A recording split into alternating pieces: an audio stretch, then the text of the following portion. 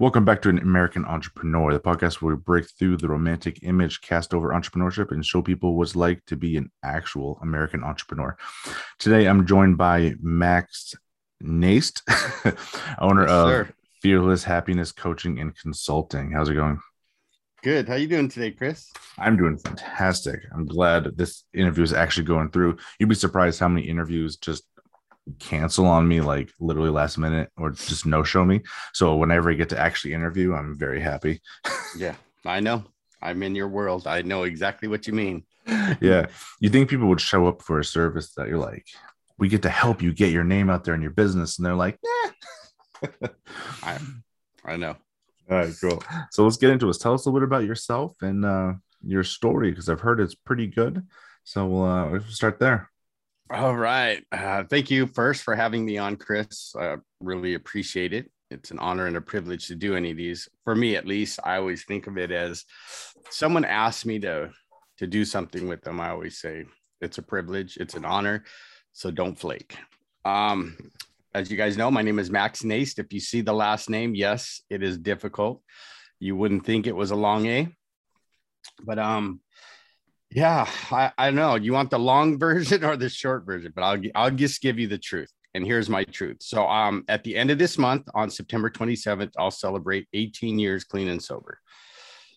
And it hasn't always been, like you said, the entrepreneur, path is not always pretty, right? And Yeah. it's same with recovery, which led me to the entrepreneurial world.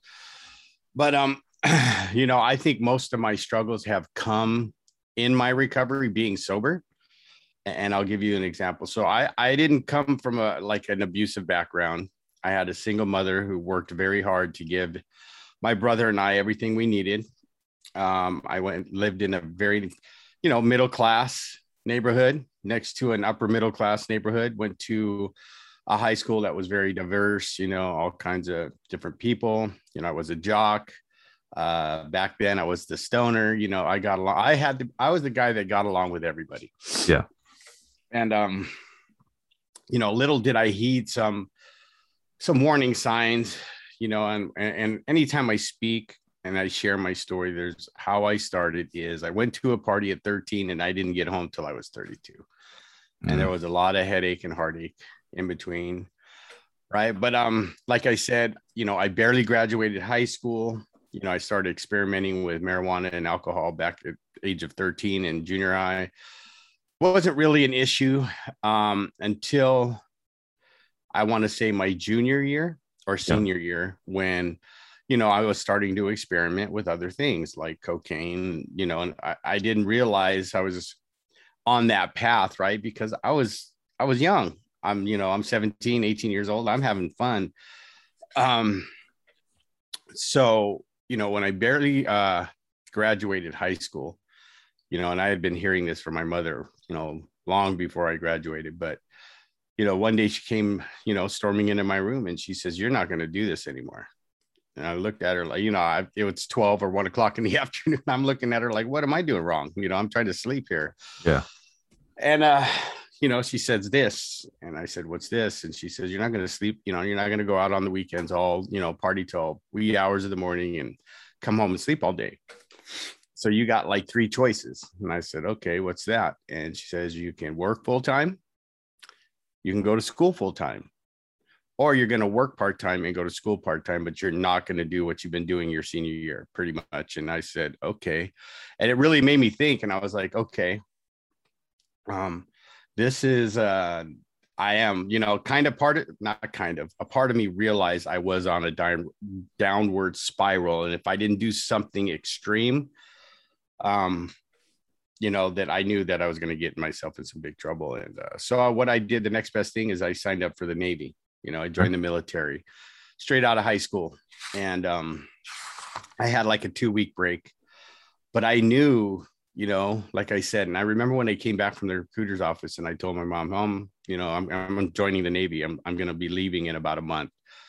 And she just kind of looked at me like, "Wow, that was extreme," Yeah. but part of her was like, I'm happy, right? Because, I have, 5 older siblings and the girls in my family didn't have any issues when it comes to substance abuse. But my little brother, which I'll get into in a minute, and my two older brothers, right? I have an older brother who will celebrate 38 years clean in December. Good. Right. And then I have a brother that's between him and I, and he's 10 years older, and he had an alcohol problem, but he's been sober for over a year now. So, better late than never. And then I lost a brother to suicide, because of his addiction. And so anyway, I go to the service, right? But before then, I get to go to Hawaii for 2 weeks. It was my graduation present. And I come back and I go to boot camp, the Navy. It was good for me because it gave me that discipline that I needed. And I'm talking for me, right? For me, I thrive in that kind of structure, that kind of discipline, right? When in the beginning, someone's telling me what I got to do, when I have to do it, how I have to do it. And so I went, boot camp went well. And I remember, so once I graduated boot camp, here's when my signs started, coming up. But again, I didn't heed the signs. So I get sent to Treasure Island, which is just on the other side of San Francisco. It's on the Bay Bridge side. And I think it's closed now, but it used to be a base where they had schools, for the Navy. And I went to A school there, and I was like in hog heaven. So Chris, let me tell you, when you're 18 years old, right? Yep. You first get there, they tell you you're going to go into town because it's Fleet Week. So what Fleet Week is, they bring all the ships in, right? And all the officers have to stay on board the ship and give tours to the civilians. And we get to go out in town and have fun, right? So on one of the piers, they had all the beer you could drink. And Stevie Ray Vaughan is playing a free concert for us enlisted guys. So at 18, with all the beer I can drink, and I'm in the military, I feel like I have arrived, right? I'm like, yeah. But I did well in school. I partied every weekend. Guys hated me because I would party. I studied, but I'd always go out into town. Me and a buddy would always go out into town. And of course we drank. And guys didn't understand how I could stay up all night or party, with a couple hours sleep, come back and ace a test. And, for some reason, that kind of school, which was like a pipe fitting, ship's firefighter, plumber, that, I learned all this stuff for a ship, and it just came to me, and I was able to graduate the, top 5% of the class. And, excuse me. And then, so right before graduation, right? Actually, it's when you first arrive and you check in, they give you this thing called a dream sheet. And they, always preface it, put down what you want, but you're not guaranteed to get it. But we just want to see where you'd like to go. So being from California, I didn't put any port, nothing. Even the closest port I put was Hawaii, of course, because I loved Hawaii. And so I graduate, and that day I graduate, I get my orders, and it's to Long Beach, California, which is literally 20 minutes from my house. Yeah. And I'm just going, my head's going off like, oh man, I just left that frying pan. Now I'm going back into it. But I thought, I have the discipline, I can do it. Right. So, going back to the environment where I just left, which my mom didn't want me to be around, I called her up and I said, Mom, don't pack my room. I said, I'm coming home. She goes, what happened? Because, back in the 80s, or at least the late 80s, the commercial was, this is not just a job, it's an adventure, right? And they'd always show the ships out on the ocean and guys, the planes leaving the carriers. She goes, what happened to your adventure? And I said, I guess, it's going to be in California. She's like, wow. And again, not getting out of that environment, I started where I left off, right? I actually got in trouble. In the service, while I was in the service on my ship, I got busted for testing positive for cocaine, because in 1986 was the first year the military started having a zero tolerance for drugs. Yeah. And, they would test us on the ship. We'd have to, do a urinalysis, and I ended up getting in trouble. Long story short, I get busted. I ended up having to do 45 days restriction, 45 days extra duty. And I remember telling my mom, I'm not coming home. We have to do some like war game. I made up some stuff. But later she knew that I was full of what. But and then I would meet who was my ex-wife today, like right before, because I would hurt my ankle while I was on board that ship like 3 times. And the third time was like, I did everything to it, but break it. So they were like, yeah, we're just going to operate. We're going to fix you and then we're going to let you go. So then I ended up being on the naval station for, I think it was the last 9 months of my, well, I was supposed to do 4 years. I ended up doing just over 3.5. Yeah. And, so then I meet this lady who's my ex-wife now. And, we're planning a wedding and, and then we find out she's pregnant with our first child. And, that kind of stopped me for a little bit. And, I stopped doing all the other stupid stuff, right? Because I have a son. And I remember the day I found out he was coming, I threw a pack of Marlboro Reds away, and I was a heavy smoker. Before I quit, I was smoking 2 to 3 packs a day. And so I quit, yes, I drank here and there, but I was like excited to become a father. And, so we have our first child, we end up getting married, have our first child, and we have our second and our third.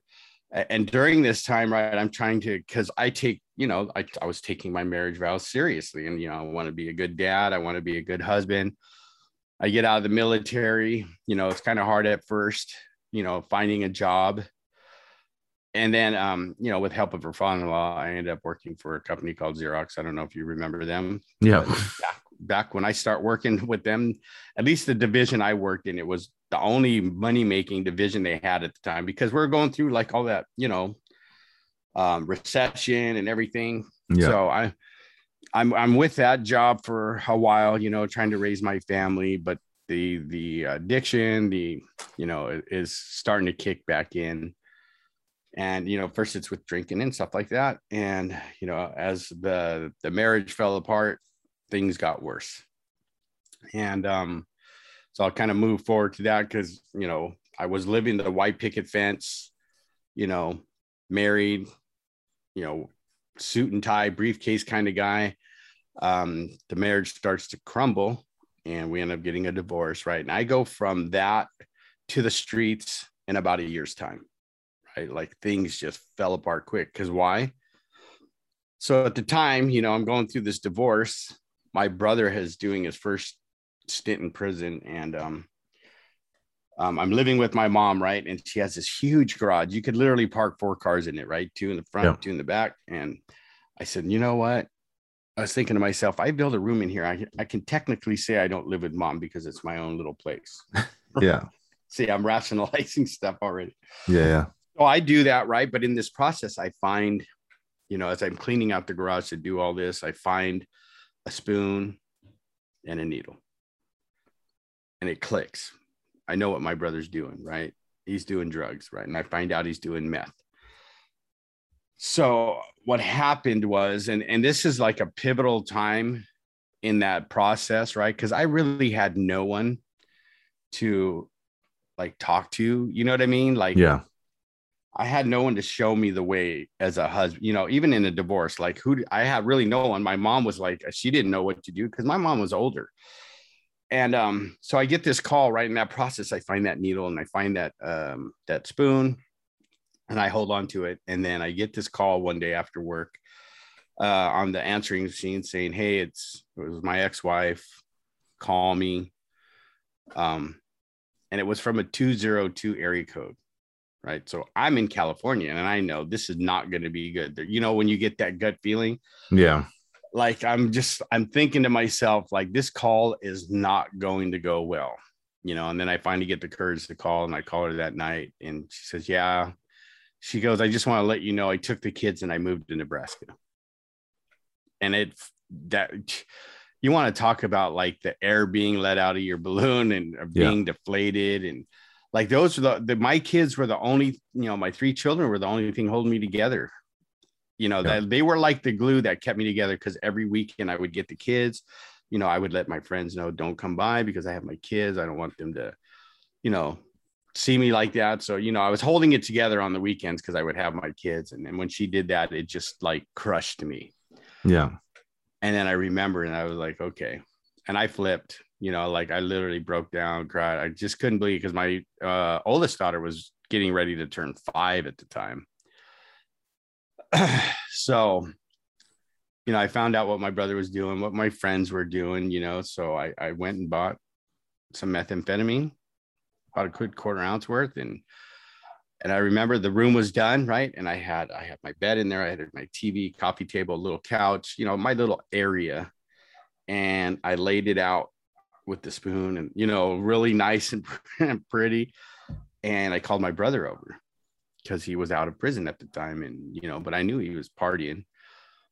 And we went around. He came in the room. I locked the door because there was one way in and one way out. And I locked that door and I said, "You're going to show me how to do this." And we went around for like 2 hours. "No, I'm not." "Yes, you are." "No, I'm not." "Yes, you are." And I finally gave him an ultimatum. And I said, "Look, there's 2 ways you're going to get out of this room. You show me how to do that, or we're going to have to fight. And you're going to have to beat me up, not in so nice of words. Yeah. And he was like, "Okay," and he was pissed, and he showed me, he did it. And talk about like things falling apart quickly after that. Because then I found, Chris, I didn't have to feel, right? Because alcohol wasn't working anymore. When you introduced meth, it was like it was on, the game on. But little did I know it would take everything from me, right? So I ended up, I'm barely working, right? I can't even work with friends because I'm too busy getting high. And, I'm closing down the local bar down the street at 3:00 in the morning, getting home, and I'm sticking a needle in my arm. And, about 9 months later, I would get a call from the ex saying, "I'm coming back. The kids want to see you." And I'm in full flight from reality. I'm doing everything in my power not to feel, basically. So I'm doing meth and I'm drinking like, from sun up till sundown or whenever I passed out. But when I got that call, I was like excited. Yeah, I want to see my kids, right? So you got to understand, this is summertime. I probably lost 20, 30 pounds, and I'm all dark circles under my eye. I'm not looking my best, but I think I look great.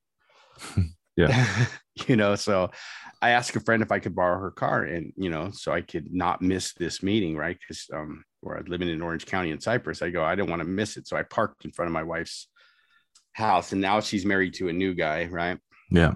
My ex-wife. And I remember sitting there, I pass out. It's a hot summer, that summer. And next thing I know, I realize I'm getting, I hear a knock at the window, and it's my ex-wife with the 3 kids just staring at me through the window, right? Knocking like it.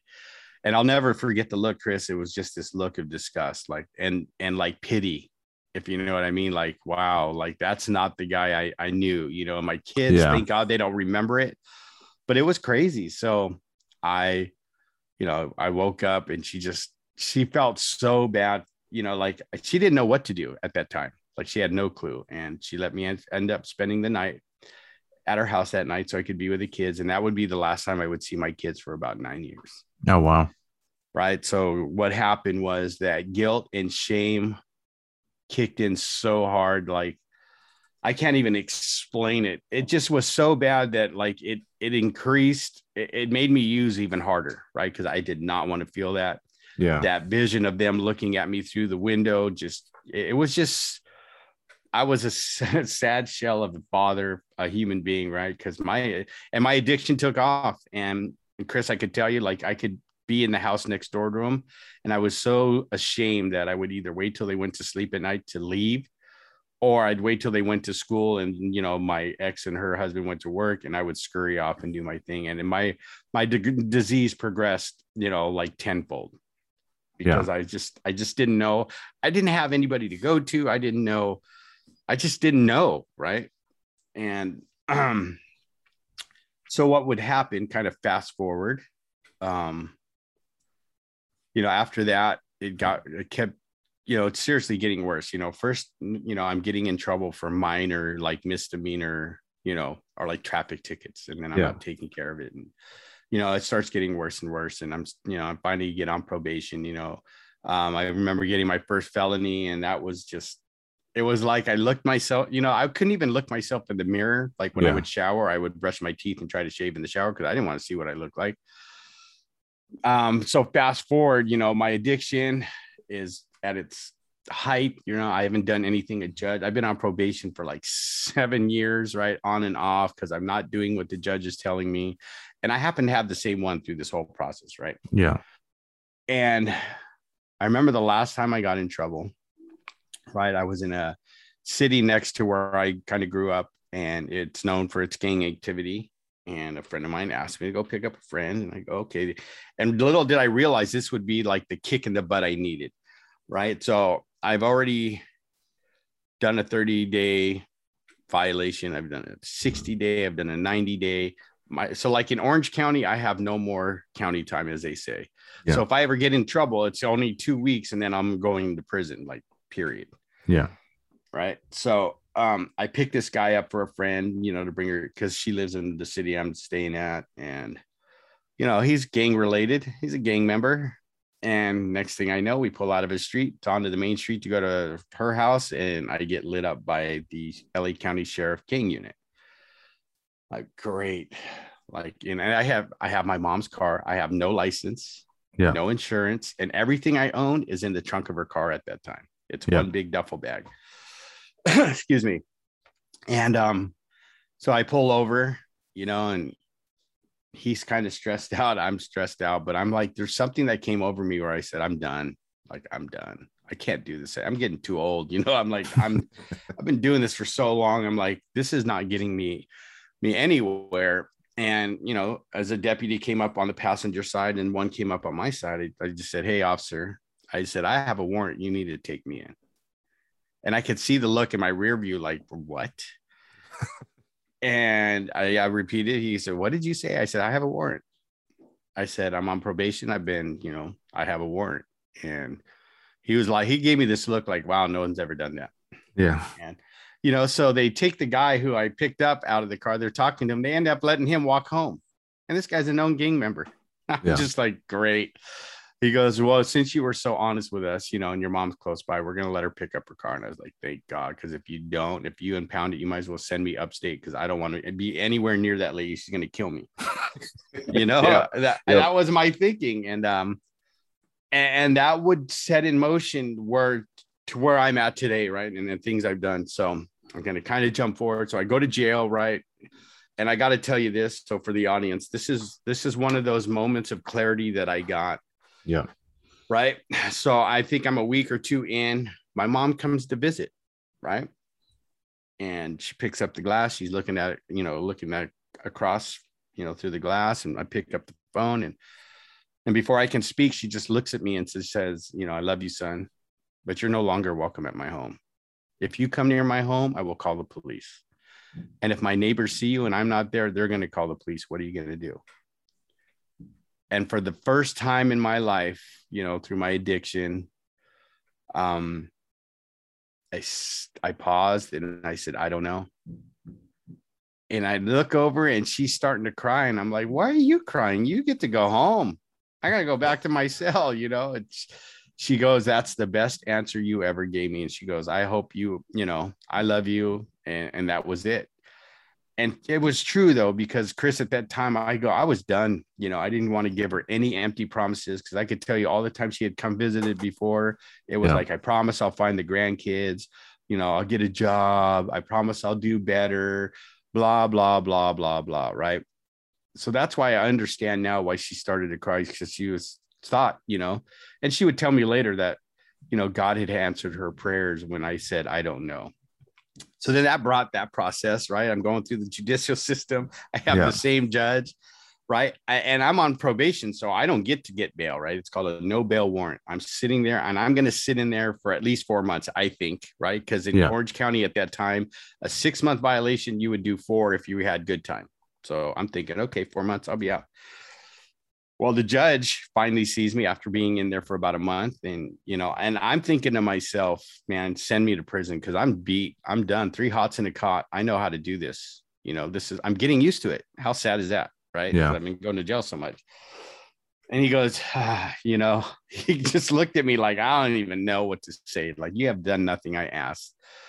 He goes, I'll just see you next month. Right. And I'm like, oh, wow. So I'm in about 2 months, 3 months. They find this place called, it's still around. It's one of the biggest treatments Yeah, it's geared towards like probation and parolees, but it's called the Phoenix House, right? But see, when you have all this time on your hand in a cell with a bunch of other guys, right? They all tell you, like, you find the guys that have been through that program, and they're like, dude, you don't want to go there. They sit you in the middle of a circle and they just bash you, and you can't say a word. So when I come back, he says, I'm thinking about the Phoenix House. I raised my hand. I said, no, Your Honor, I don't think so. I said, unless you want me to have a new charge. And he just looked at me like, you're an idiot. You know what I mean? All right, I'll see you. I'll see you. I'm not even going to mess with you. So I come back 4th month, right? Yeah. And now there's this place called the Hope House, which again, like, we have all these, what they call jailhouse lawyers and whatever. Yeah. And they said, yeah, you don't want to go there, bro. I'm like, why? They go, they got timeout bench. And I was like, oh yeah, oh no, that's something I give my kids, right? So I go back and see the judge, and my attorney's like, well, we're thinking the Hope House might be good for him, Your Honor. And he's thinking, and I look at him and I raise my hand again. I said, no, Your Honor, timeout bench, really? I go, that's what I give my kids.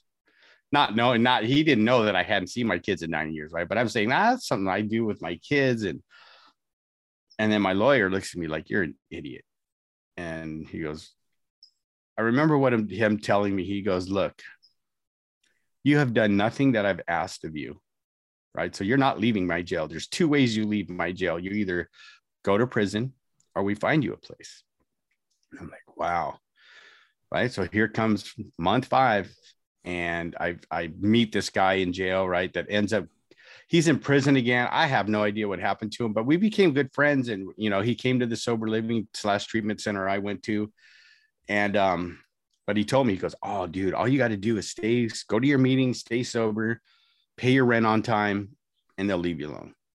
So I'm thinking, okay, well, there's no timeout bench, right? I'm thinking to myself, and there's no sitting in a circle getting bashed on. I can do that. So I go back to, it's month 5. I go back to court, and I have a new public defender. And I tell her about the place, and she says, well, let me see. So she goes over to talk to probation, because when you're going through that, there's always, the DA, your public defender, and then probation. So she goes to the desk and she comes back. She goes, well, they said it's not probation approved, but I'm going to fight for you. So she goes up and asks the judge if she can. So here goes probation. They all go up to the judge's bench, right? And they're all talking. And then he says, Mr. Ney, stand up, and he says, I'm going to send you there. And I'm thinking, cool, right? Maybe 60, 90 days, and then I'll be back to doing what I know best. So as I listen to him, and he's, saying, if you slip up, I'm going to send you to prison. And what I didn't hear at first was, I'm going to send you there for a year. And then I was like, whoa. He goes, yeah, I'll send you there. I'm going to send you there for a year. And if you slip up 1 millimeter, you're going to prison. I was like, wow. And I almost raised my hand again, Chris, but I said, no. One of those things, I didn't pass up the opportunity to keep my mouth shut. And I said, okay. And, that would begin my journey in recovery. And, I can tell you, I went to this place. Like when I got out of jail the last time, Chris, all I had was a tank top, board shorts, and flip. I had nothing. I had lost everything. Yeah. Not just my kids, but my home, my car. I had a bunch of tools. Those got taken from me by people that were stealing from me while I was in jail. Yeah. And, so I began this journey not knowing what AA was or NA, right? I didn't know what sober living meant. I didn't know what treatment was, because I had never done anything the judge had asked me to do. So I went to this place, and, I began the journey. And I remember I was like, I was nearly there 6 months, just like the judge said. And they finally had a bed open. They came pick me up. And I remember my first room was on the, upstairs, and I had my own balcony, so I could see the cars go by. And, they bought me a brand new pack of cigarettes. So I remember, because I hadn't seen cars or had freedom in almost 6 months. And I was just smoking like a chimney. Right. And, I remember, 5:15 in the morning came around, the house managers turning on the lights and yelling into the rooms, 5:15, gentlemen, time to get up, time for a meeting. And I'm like, what? Who gets up at 5:15 to go to a meeting? So there was a meeting we had to go to, was a 6 a.m. That one was mandatory 7 days a week. And then we had to go to a night meeting, and they had different ones that we could go to at night. But like for 7 days a week, we were in a meeting. And so I went to my first Alcoholics Anonymous meeting, and I'll never forget, this blonde lady came up and hugged me and said, welcome. And I stiffened up like a board, looked at her like she wanted something from me, and I had nothing. Yeah. And I remember I had to borrow sweats from, people that took off. And so I had to go in the garage. So I have these sweats, have no pockets. I'm in a sweatshirt because it's starting to become winter. And I remember just like, I'm searching my pocket. My house manager goes, Max, you got no pockets. What are you doing? Just go sit down. She didn't take anything from you. Right. Because where I came from, I didn't have that. Right. Like guys in jail don't hug you. And, and I can tell you stories about, another time. I'll go back a little bit, where I was sitting with my bunkie and I was in this total self-pity moment, right? Everything was poor me, how much I loved my kids. Well, I hadn't seen my kids, right? The only thing I had of my kids, which a friend of mine used to she called it babysitting, because she'd always make sure that picture was there when I got out. Yeah. And I told this guy how much I loved my kids and blah, blah, blah, blah, blah. And it got silent for a second. And then he said, hey, homie, if you love your I don't know if I can use strong language here, but I just want to give you the idea that if you love your kids so much, what the fuck are you doing here? Yeah. And I was like, I jumped down, like, wow, this guy just disrespected me. And, in that kind of setting, you don't let anybody disrespect you. And he stood up, we're face to face, nose to nose. And it came over me like, man, he's absolutely right. Right. And I said, you're right, bro. I said, you're 100% spot on. And he goes, I know I am. He goes, go get right. We gave each other a hug and I went to bed. And that was one of those moments where I knew I had, I'm 30 something years old, 29 years old or whatever at the time. Yeah. And I'm thinking to myself, like, this is my life. I'm either going to go to prison and I'm going to become, I'm going to get my first number. I'm going to be a convict right. But I had no idea what to do. But thank God they sent me to that place, right? Because now the guy that I would ask to sponsor me, who's been my sponsor now for almost 18 years, little that I know, he would save my life, because he would never tell me to do anything. He would always suggest. We worked together, and that man helped me get rid of a lot of the secrets I was carrying, if you know what I mean. And through the step work, through the 12 steps, and I know that recovery is different for everybody, but the 12 step, I'm a proponent of the 12 steps. It saved my life, and so it set me on this journey. And, at 6 months sober, right, which I find out, now I realize, but later I would realize that I was just going through the motions, even though I went through the steps with my sponsor, right? Like I finished them by 6 months, and I didn't realize at that time I was leaving out a lot of stuff. And right, I hadn't seen my kids. And when I got out, I was writing my ex-wife saying, hey, I want to see the kids, please write me back and let me know if that's okay. For 6 months, I did that and no response. So I'm like, okay, I get it, right? What I did to my children is just, it's horrible. Yeah. And so I understood. There was part of me that understood. And so at 6 months, I'm at my first real job in sobriety. I'm earning a paycheck. I'm paying my child support, even though I haven't seen the kids, and I'm making decent money. I have my first cell phone, and I'm going to the truck to get some tools, and my phone rings. And it's like, hey, is this Max? And I didn't even recognize it was my ex-wife. And I said, yeah, who's this? And when she told me, I almost like fainted. You know what I mean? Like my legs. I was like, wow. Like she goes, I finally got your letters. I'm down here in Chula Vista, by San Diego. The kids would love to see you. I said, all right. So my brother and I, who got sober about the same time, would go down every weekend. Right. So you figure I got 6 months sober. I'm doing great now. I'm getting to see my kids. A week shy of 10 months sober, Chris, I relapse. Yeah. I leave the facility. I go on a 3-day run. 3 more relapses would follow. And 5 months have gone by. I haven't talked to my ex. I haven't talked to the kids.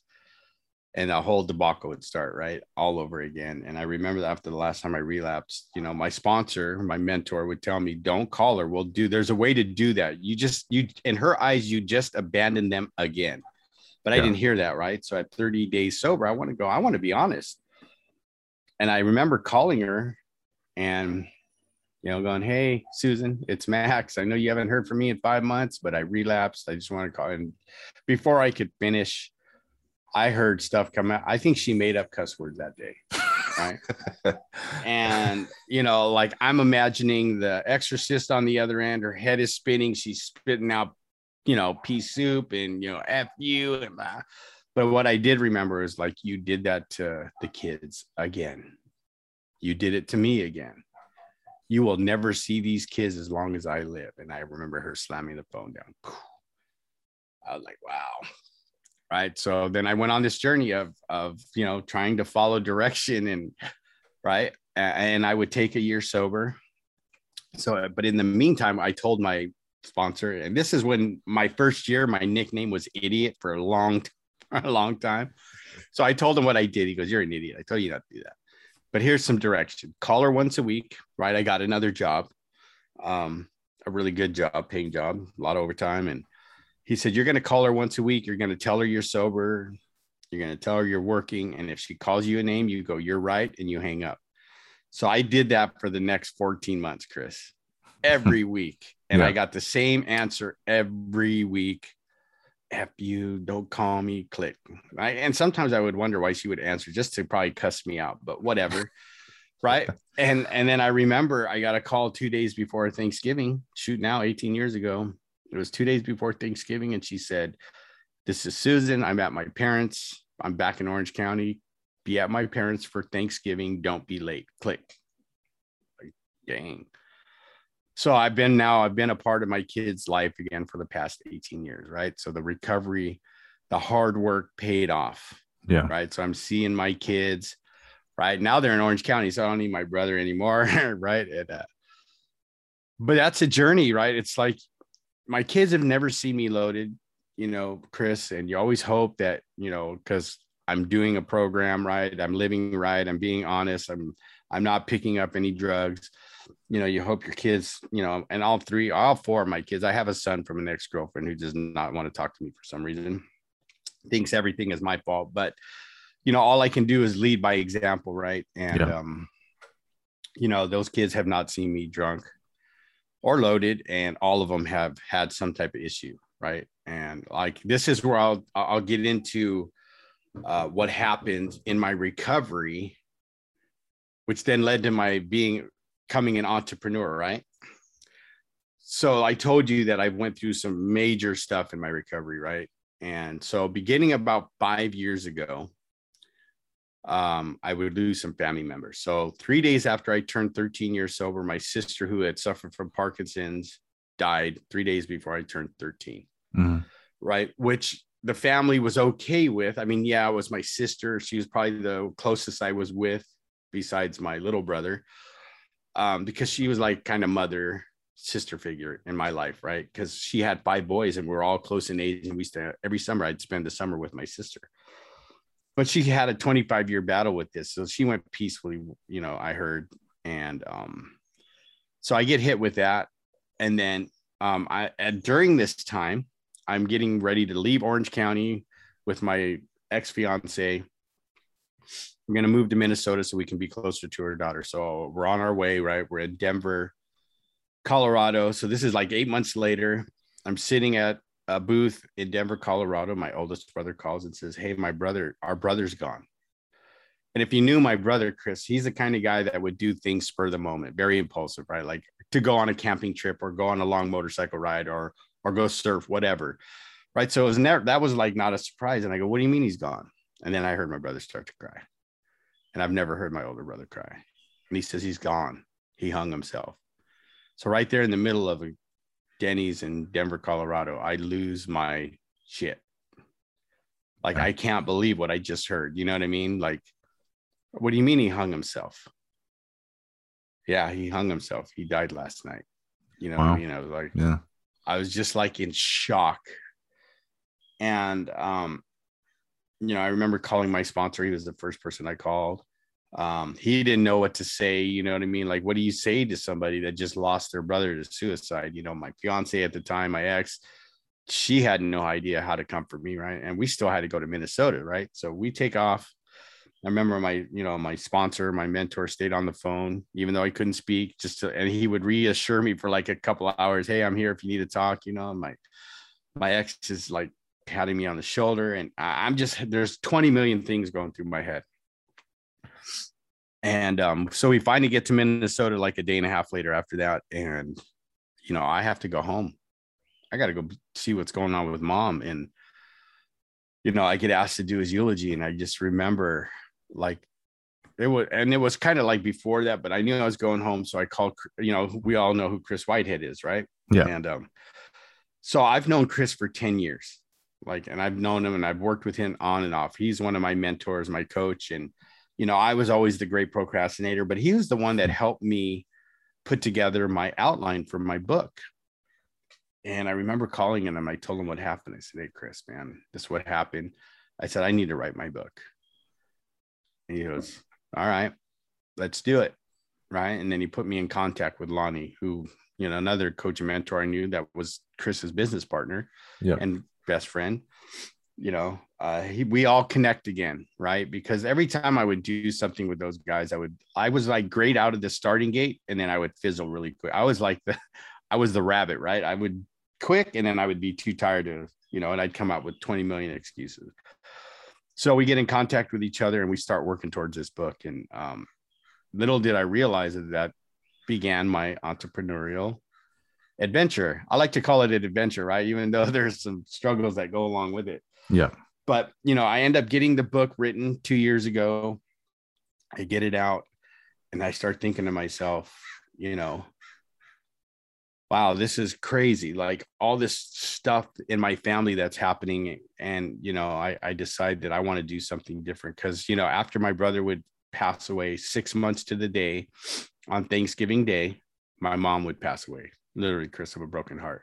And then because that was a Thursday, that following Monday, I would put my daughter into treatment. Yeah. Right. And then as recently as 2 years ago, I would lose my granddaughter to mitochondrial disease. Now, I don't know if you read my post yesterday, and then a week after my granddaughter passes, I'm on my way to work. I just pull out of my driveway and I get the call from my daughter, who's hysterical. Said, Dad, you need to get to the hospital. Your son's going to die. I'm like, what? All right. So I race down to Orange County. I go to the hospital. My son at 30 years old, because of his drug use and poor habits and poor choices, has a major stroke. Oh, wow. Right. So like I'm going through all this, and I even get people in the program going, you have every reason to drink or use. And I said, no, I don't. Right. Like what good, and then something clicks in my head though. Like I want to help people get through this. That's why I called my book Fearless Happiness. Right. And I put the why in the happiness because I want to teach people. Yeah. Are we going to overcome fear? No, not 100%. Right. But we can always do those things that we want to do despite our fear, right? We have the courage to move on, even though we're scared to death and whatever that case may be. Right.